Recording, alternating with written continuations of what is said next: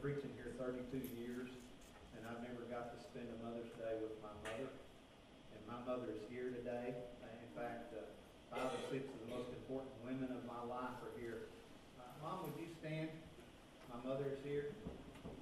And if you can stand, go ahead. Yeah, there you go.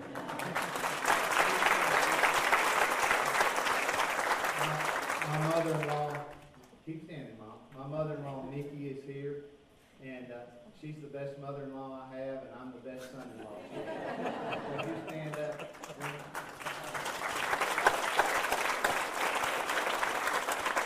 My sister Jane is here, and one of my younger sisters, and she's been an encouragement to me all of my life.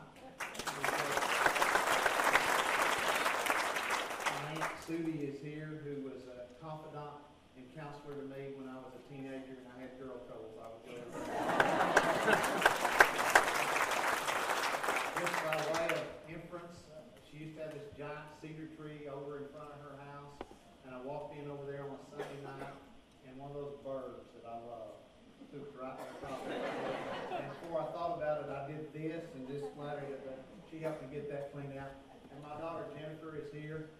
Jenny, would you stand up? Yeah, thank you. And my wife Brenda was in the early service, and she's over fixing a meal for all of this family that's here. So Brenda, I know you can hear me over there in the large fellowship hall. So thank you, honey, for putting up with me all of these years. I want to begin. Amen. Amen. I want to begin the service this morning with an epitaph. When I do funerals, and I've done lots of funerals, I have going to do a funeral for my friend, help with my friend Bert Downing. In fact, we lost 2 Downings this last week. Lost Miss Dorothy Downing from China Spring, which has been one of my mother-in-law's friends since the late 1940s. And her service was yesterday. And I have Bert Downing's service to help with next Saturday afternoon over from Methodist Church. He's been in Lions Club with me. But one of the things I do when I'm waiting for a family to get out to the cemetery is I walk through the tombstones and I read the epitaphs. And I found this epitaph, and I want y'all to see it. And Andy, if you can take down the lights just a little bit, and the center lights here where they can see it a little better. I'm going to read it to you if you can't see it. It says, "Thank you, Mother. Your life conveyed a message you never had to say. The values that you taught us live in our hearts today. Unconditional love." Now, I want to share with you folks, I've seen lots of epitaphs in my life. I've done over 500 funerals out of this church alone. But this epitaph, written by the children of this particular mother, pretty much says all you could say that any mother here would love to have an epitaph like that. And I realize some of you have had tremendously wonderful mothers and have been blessed with mothers and grandmothers and aunts and sisters and other people in your life that have been like mothers to you. But we also live in a fallen world. And we live in a world sometimes where mothers aren't all they should be. Our own school system, believe it or not, there's about 35% of the children will grow up in what we would call a traditional home, okay? The other 65% grow up, nothing wrong with it, but they grow up in a home where a mother, maybe, or grandmother, or a sister, or an extended family member, or maybe not even family member at all, or their father, somebody else is raising them. But if you're here this morning, I want you to hear the Word of God, because that's what I want you to hear more than anything else. Turn with me to the first chapter of Proverbs. Chapter 1 of Proverbs. I'm going to focus on verses 8, 9, and 10, but I want you to understand that verses 8, 9, and 10 are predicated upon the verses that precede them. The verse that you're most familiar with is probably verse 7. It says, "The fear of the Lord is the beginning of knowledge, but fools despise wisdom and discipline. Listen, my son or my daughter, to your father's instruction, and do not forsake your mother's teaching. They will be a garland to grace your head and a chain to adorn your neck. My son or daughter, if sinners entice you, do not give in to them." Now the message says it like this. Pay close attention. Pay close attention, friend, to what your father tells you. Never forget what you learned at your mother's knee. Wear their counsel like flowers in your hair, like rings on your fingers, like an adornment that you're proud of with grace. Has anybody in here ever been given instructions and you didn't follow them? Am I getting close? How many men here on the Christmas Eve have tried to put together a swing set without reading the instructions?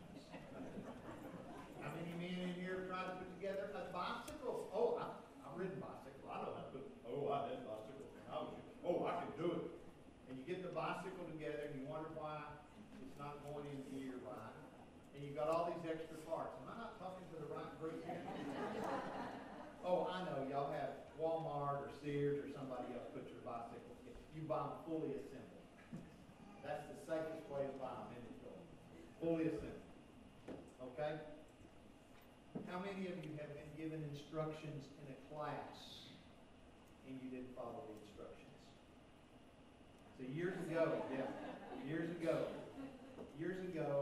I watched a young person make 100 on his exam. But he failed to do one thing at the very start of the class. The teacher gave one command at the beginning of the class. Put your name on the top of the page. Put the name on the top of your test. And when the tests were passed out, passed back in, teacher graded the test, went down the list, handed out the test. Every student's getting their test. And did anybody not get a test?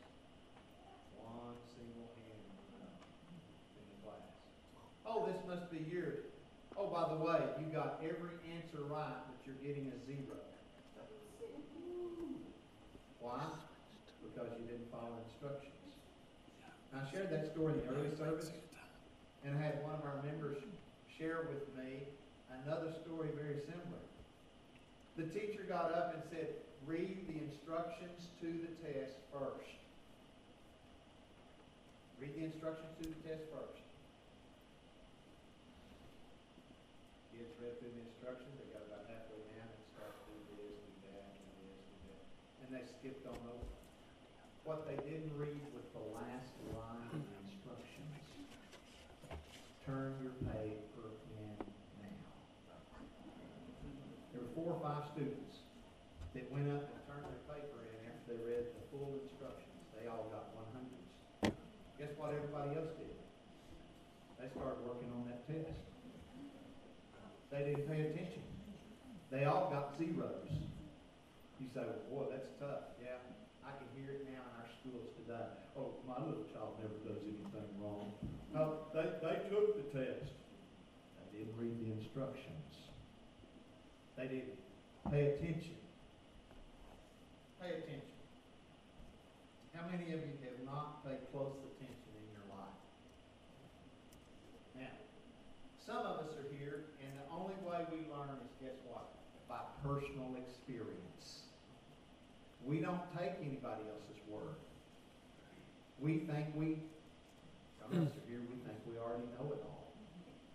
I love what Tracy said a while ago. When our parents are younger, we think they don't have any sense. As we get older, it's amazing how much wisdom they gain. Have y'all noticed that? Yeah, when we're younger, we don't like to listen, and we certainly don't like to obey. But the Scripture says, listen, my son or daughter, pay attention to your father's instruction. Don't forsake your mother's teaching. Remember what you were taught. Unfortunately, a lot of us don't pay attention. Now today is parent-child dedication service, as you've already seen. And I hope and pray that you will pray for all of these little children we've dedicated today. For little Reg, and for little Gentry, and for little Banner, and little Cutter. And that you will encourage them as they grow in faith, folks. Because they need encouragement to grow spiritually. You know why? Because they're not getting much of that in the world. Okay? They're not getting much of showing respect in the world. You know, as I begin today, I want to acknowledge everyone here, everybody here that is a mother, a grandmother, has been a mother, has mothered somebody else. Whether you're male or female, there's some of the dads have had to raise children by themselves here. And I want to acknowledge they've had to be both mother and father. And some of the women here have raised their children by themselves, and they've had to be both mother and father. One of the hardest things for mothers and parents to do is to let their children go when they get up. And to let them make their own decisions. Did y'all know that? You see, as our children got older and as our boys got into college, I had been a father because I'm a pastor and my sons were double, and my daughter, double standard. That's what I call it. Our children were always held to a higher standard.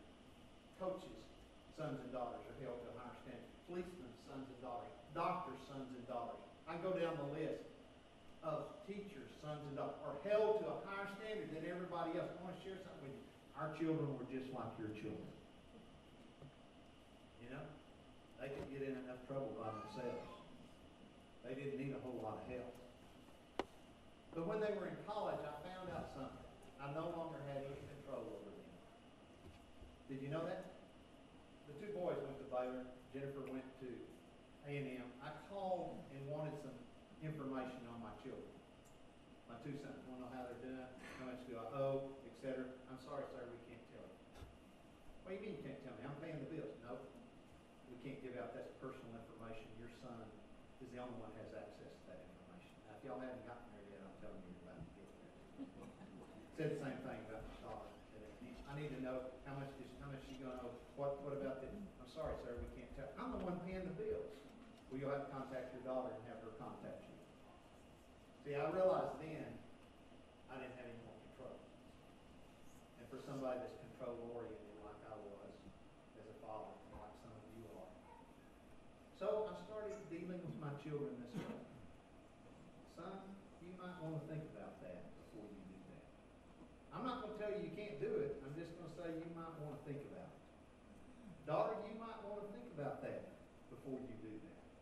I'm not going to tell you you can't do it anymore. You're going to have to live with your own decision. And most of you have heard me preach enough through the year. If I could give all of these young people sitting right here one thing besides faith in Christ, I would give you the ability to make wise decisions. Every one of them. You know why? Because all it takes is one bad decision. One bad decision to ruin your life. Now stop and think about that. It takes one bad decision to hurt your life, or to hurt people that love you, or to cost you dearly. One bad decision, just like that. Pay careful attention, the Scripture says. Do not forsake those who have raised you, their teaching, their concern. How do we learn, folks? You've got to listen. You know, some of us have hearing problems. I'm not making light of anybody in here that has a hearing issue. Some of us have had hearing problems since we were little because we don't listen and pay attention. We don't do what mom or dad says to do. We don't do what grandma or grandpa says to do. You know, if you don't make wise decisions, I can tell you it will cost you dearly. And every one of us in here needs a lot of grace. I appreciate what you said about your mom. Don't judge anybody. Isn't that what you said? She would say, don't judge anybody. Everybody in here has issues. Not one of us is anybody else's judge. Do you hear me? Sometimes we set ourselves up as judges of others. God reserves the sole right to judge us, folks, all of us. The good, the bad, the ugly, the mad, the sad. He reserves the right for all of us. And all of us need a lot of grace. How do we learn? We learn from others. Who hasn't learned from somebody else? I made a list the other morning. Early in the morning, I was out drinking coffee, watching the birds on the front porch. I just made a list of all the women who have blessed my lives. And I started going down that list.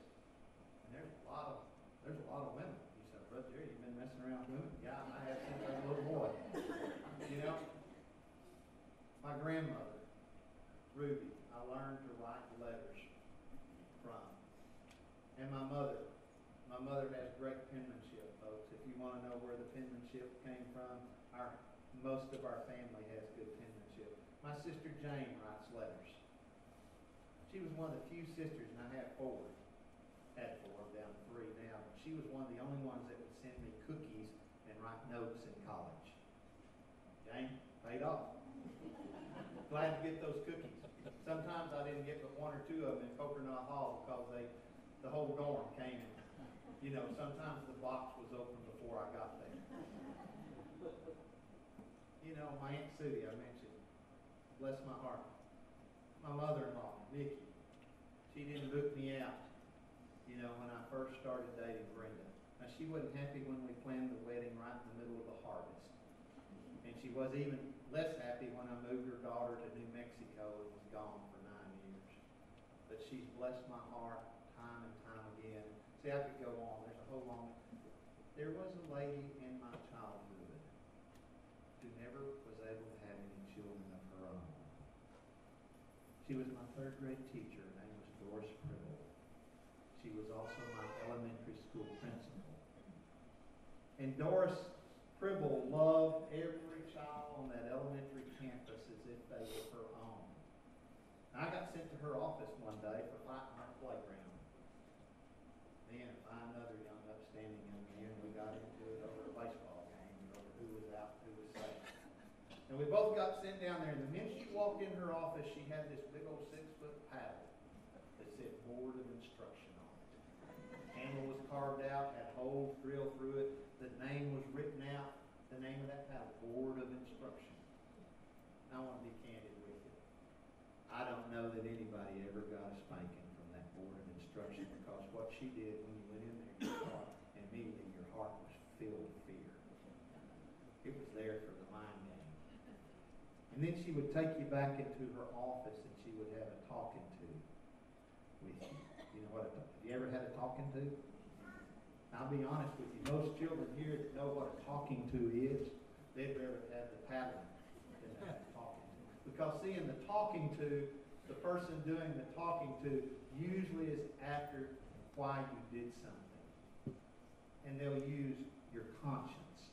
And sometimes they use guilt. And sometimes they use shame to draw it out of you. But their whole goal is to help you do right. And to help you learn from that experience. The scripture said, pay attention, pay close attention, never forget, do not forsake those who have taught you. All of us should learn from those who have mentored us, who have taught us. Several years ago, I had the privilege, y'all know I love golf. I don't get to play much, but I love golf. But several years ago, when I was a young man, I got to play with Ben Crenshaw and Tom Kite. Now, y'all know those names, don't you? And Tom Watson. He's a little bit older. And you say, well, how did you... They were 12, 13 years old, and I got to play in the Texas-Oklahoma Junior Tournament with them up in Wichita Falls, Texas. At 12 and 13 years of age, those young men, Tom Kite and Ben Crenshaw, were shooting par and subpar golf at 12 and 13. Now, I wasn't in their same flight, so y'all know. I was several flights above them. Some of you don't know what I'm talking about when I say flight. They flight you according to your ability. And I was, back then, I was up in the mid-80s. I played pretty good golf, actually. But you know what? Both of those young men played for the University of Texas, Crenshaw and Kite did. Both of them had as their teacher Harvey Pinnock. Longtime coach, University of Texas golf team from 1931 to 1963. 32 years he coached the UT golf team. 32 years, 22 of those years he had national championships, Southwest Conference championships and national championships with his team. And what you need to know about Harvey Pinnock is at age 13 he was assistant to the pro at a golf course in Austin. Oh, he loved golf. And he knew and he early understood. He learned more about golf and he was a better teacher than he was a player. He's written 2 little classic books on golf. They're both worth the reading if you like golf. You say, well, what's that got to do with motherhood? Everything. Learn from those that taught you, that mentored you. Pay attention to what they taught you. On April the 5th, 1995, Ben Crenshaw and Tom Kite with pallbearers Charlie Pennick's funeral. The next week, Ben Crenshaw won the Masters golf tournament at age 59 in honor to his teacher. One last time, he won the golf tournament, the Masters. At such an advanced age, that's an old, if y'all don't know, that's old for golfers. Phil Mickelson's one of the oldest ones playing on the tour right now, and he's in his 40s. Mentor to Tom Watson, Byron Nelson. We have a championship named after him. Tom Watson was just a couple of years older than Kite and Watson. And he almost won the British Open at age 59 back in 2010 years ago now. Y'all figure out how old he is. He missed it by one stroke. He would have been the oldest one to ever win a major championship, British Open. My mentor in golf, Raymond Dean. Oh, y'all hadn't heard of him, I don't guess. He wasn't on the tour. He was no part-time rancher. He took off his cowboy boots to play, and he pulled a little pull cart, and he let me play along with him. And he would hit the ball no more than 150 yards every shot, but it right down the middle. Every shot, right down the middle. So that on nearly any hole on our little 9-hole golf course, he would be laying up, and he'd chip up one putt, chip up in two putts. And he consistently shot 39 to 41, 42. And you see, Raymond Dean learned early on, even at his advanced age, it's not how hard you hit the ball, it's how you hit the ball. And most of your mothers, grandmothers, great-grandmothers, aunts, teachers, whoever has taught you, they would say it's not how fast you go through life or how hard you go through life, it's how you learn to live life one day at a time that makes all the difference in the world. And are you living it for the Lord? Are you learning from each day? Do not forsake your mother's teaching. The word for teaching here is the same word for Moses' law, Torah, in the Hebrew. Learn from what has already gone on. Life has never been easy. Sometimes there are many choices, and sometimes we have a choice between what is best and what is better. Sometimes the choice is a lot easier. We have a choice between what's wrong and what's right. And I want to share something with you. It's always easy to choose the easy wrong over the hard right. You know why? Because gravity helps it. We're inclined to sin. We're inclined to do the wrong thing. Only if the Lord Jesus is in our heart and our spirits are filled with His Spirit will we choose the right thing. Very next sentence says, my son or daughter, if sinners entice you, stay away from them. Do not consent. My grandmother always used to say, son, be careful who you keep company with, because you will be known by the company you keep. Y'all all know. I'm not telling you anything you don't know. Peer pressure among teens and college students is tremendous. To be accepted, to be a part of the group, to have those friends. And sometimes young people, male or female, are enticed to do the wrong thing just to be accepted. Folks, I want to tell you, there'd be a lot more young people alive. There'd be a lot less people, young people in jail, had they stayed true to what they were taught rather than went with the crowd. There'd be a lot fewer young people hooked on drugs. There'd be a lot more young people that were chaste until marriage, that they were virgins when they got married rather than already had a multitude of experiences sexually. How many students in our school would not cheat on a test if they knew they could honor the Lord fully in their lives? You see, a person who stands out in a crowd who others take notice of is the one who stands up for what is right, no matter how much the persecution is. The one who stands up for what is right. We all need reminders, folks, to help us to do the right thing. And we need to be reminded little eyes are always watching us. I close with a story. Watch. Two little boys sitting on the front row. One of them Protestant, one of them Catholic. Said the preacher, I noticed, I visited 3 weeks with you, he takes off his watch every Sunday. What does that mean? Little Protestant boy said, a little Catholic boy said, that doesn't mean a thing. He puts it there to make you think that he's going to quit on time, but he never does. I'm quitting on time this morning, folks. Let's pray. Father, thank you for the day. Thank you for all those who have blessed our lives, that have helped nurture us and lead us and guide us, the mothers and grandmothers, aunts and sisters, and dads and uncles and teachers and coaches and people that we work for, people that have influenced our life. Help us to pay close attention to your word always, Lord, and help us to do the right thing in Jesus' name for his sake. Amen. I'm going to sing a hymn of invitation here this morning, more about Jesus, hymn number 600. If you have a decision you'd like to make, I'd be happy to visit with you about it. Would you stand and